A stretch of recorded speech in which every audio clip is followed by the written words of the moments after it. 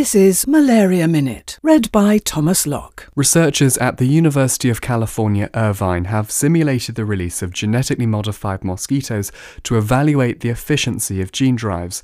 Gene drives work by using molecular scissors to edit DNA sequences. The technology used in this study is the CRISPR-Cas9 system, which in natural circumstances is used by prokaryotes like bacteria to defend against viruses. The researchers used the Anopheles stevensii mosquito, an Asian malaria vector. In the non-drive trial, it took 8 weekly releases of male mosquitoes in the ratio 10:1 for transgenic to wild-type mosquito to achieve full introduction of the transgene. In the gene-drive trial, however, full introduction was achieved with a single release of male mosquitoes in the ratio 1:1. The findings suggest that gene drives are the most efficient method of genetic mosquito control.